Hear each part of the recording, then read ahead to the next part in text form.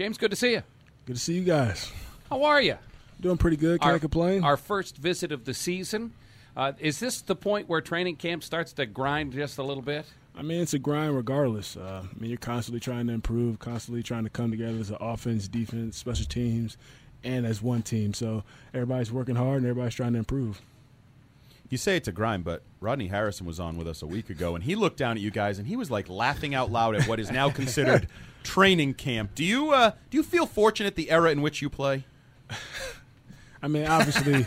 Did you have doubles in high school and college? Yeah, we had them in college, high school. So obviously it's a little bit different now than what it was back then. But I mean, we're still getting to work in. Obviously, they were out here a lot longer. A little bit different. Those old timers stuff. So I mean, but we're competing. We're doing what we have to do, and coach is going to make it tough on us, regardless of what the restrictions are. We're going to go out there, practice hard, get what we need to be done, be in shape, and just do the right thing. So no matter how long we're out there, it's going to be fast-paced, and we're going to go. I think that's the difference now from when Rodney and I played.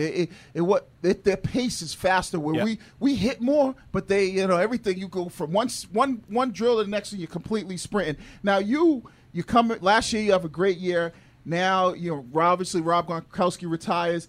Does that mean more on the plate, more opportunity for you to kind of continue and build off of what you did last year? I mean, it's more opportunities for everybody.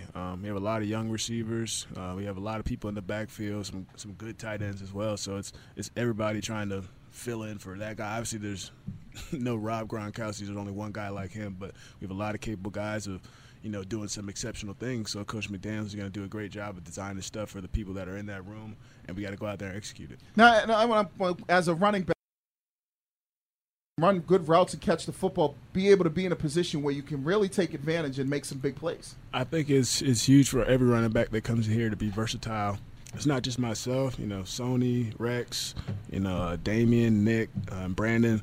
Everybody can run, catch, block, and you have to be able to do those things so Coach McDaniels can call any play with anybody out there. So, and I think that's football in this day and age. And every back needs to be able to catch the ball and block because, you can't be out there if you can't do those things. So for us, Coach McDaniels does a great job of dialing up good game plans each and every week. And if we go out there and show we can do it in practice, he'll call it a game.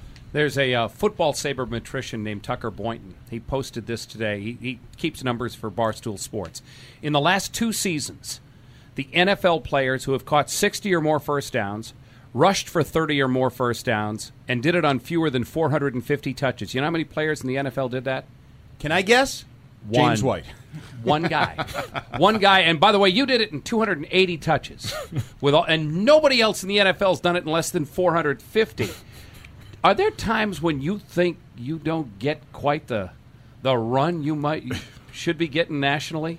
I mean, I just go out here each and every practice, each and every game day, and just do whatever it takes to help my team get wins. It doesn't really matter who gets the credit. We just go out there and try and get victories. So for me, if I go out there and play the best I can, whether it's 1 catch or 10 catches, I'm all good. You can tell he's been listening to meetings. Oh, yeah. You can tell he don't want to be part of those Monday morning meetings when Bill's like, what were you saying to the goddamn media? Easy over there. Jeez.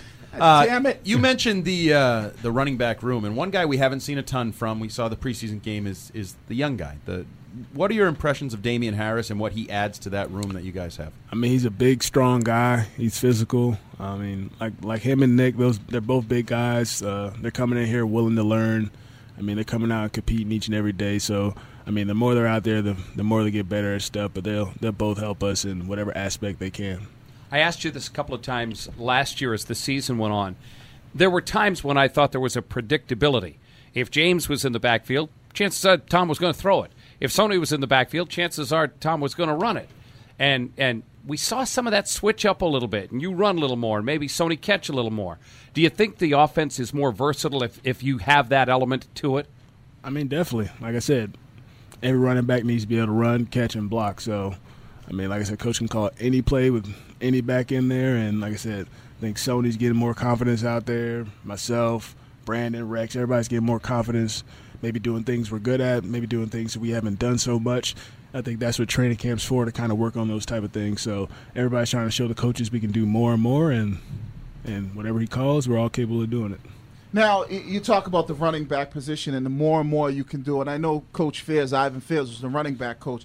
One thing that, he would always say, the way to get on this field, and you touched on it a little bit, was being able to block and being able to pick up, third down blitz pickups. How important is it for, maybe a lot of guys who come out of college, they don't really have to do that. And now all of a sudden it's like, we need you to protect a little bit. How difficult is it for guys to make that leap and be able to do that? I mean, I think it just depends what type of offense you come from college. I mean, some guys don't have to blitz pickup, some guys do. So, I mean, the blitz protections were kind of similar to what I had in college, so it wasn't too difficult.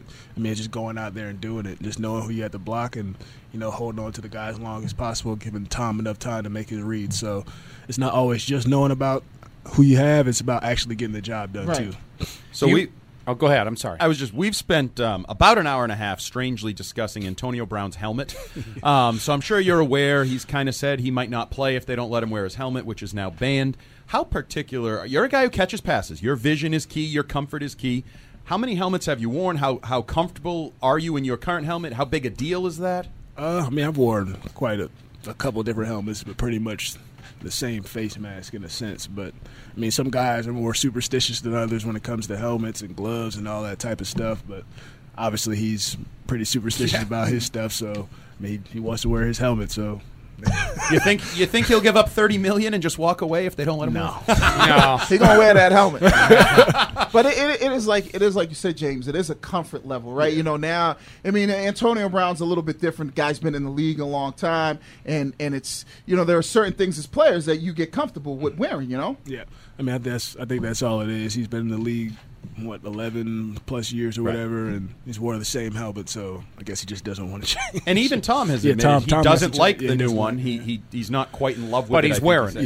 Yeah. You keep harping on that, Dale. No, He's wearing it. He he's follows wearing it. orders, so Brown doesn't. Who cares? We're talking with New England Patriots running back James White, brought to you by Verizon Wireless. Are you one of the guys who likes the joint workouts? I think it's cool.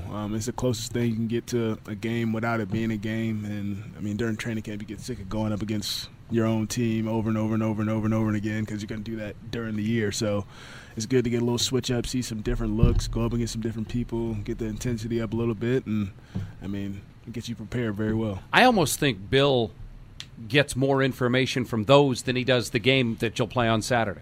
He could. I mean, you get to see a lot of different things. See guys practice habits from the other team and all things of that nature. So, like I said, it helps you, and it definitely helps you get you prepared for the game when we play on Saturday. Is it safe to say, because I took it this way, that it's not a coincidence that you guys lost to two teams on the road last year, the Lions and the Titans, and just conveniently, those are the two teams that you're having joint practices with? And is there a lesson there? Is there a message there about road and the importance of road wins in the NFL and this team? I mean, obviously, we know we have to be better on the road this year.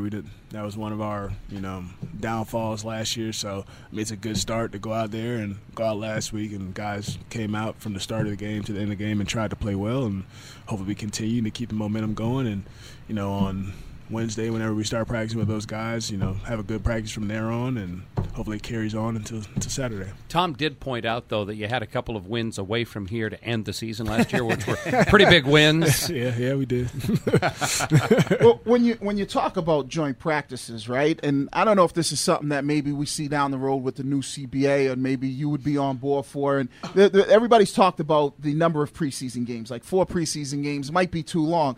Would you be for, like, maybe saying, all right, let's eliminate 2 and just have more joint practices? So now, as coaches, their biggest thing is, like, you go against the same guys every day. They want to see how you do against somebody else. So would you be for, like, eliminating 2 preseason games and maybe doing more joint practices? That'd be interesting, yeah.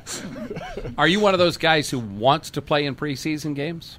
I mean, it gets you prepared, definitely. Nobody wants to play preseason. Especially when Tom they become said veterans. this morning he wants to Tom play. says he's going to lobby to play Saturday. That's Tom giving you lip service. It gets you prepared, though. Not going to lie. Get you ready for that contact. Obviously, you don't need to play the full game or anything of that nature, but gets those young guys reps and, gets them to showcase their talents. And, I mean, if there's 2, maybe they might not get to showcase as much as they want to. So, I mean, I don't know. But just give and take. But in your opinion, right, you've been doing this for a long time now. You look at practices, and the preseason games, because it's all, everybody's playing vanilla and that kind of thing.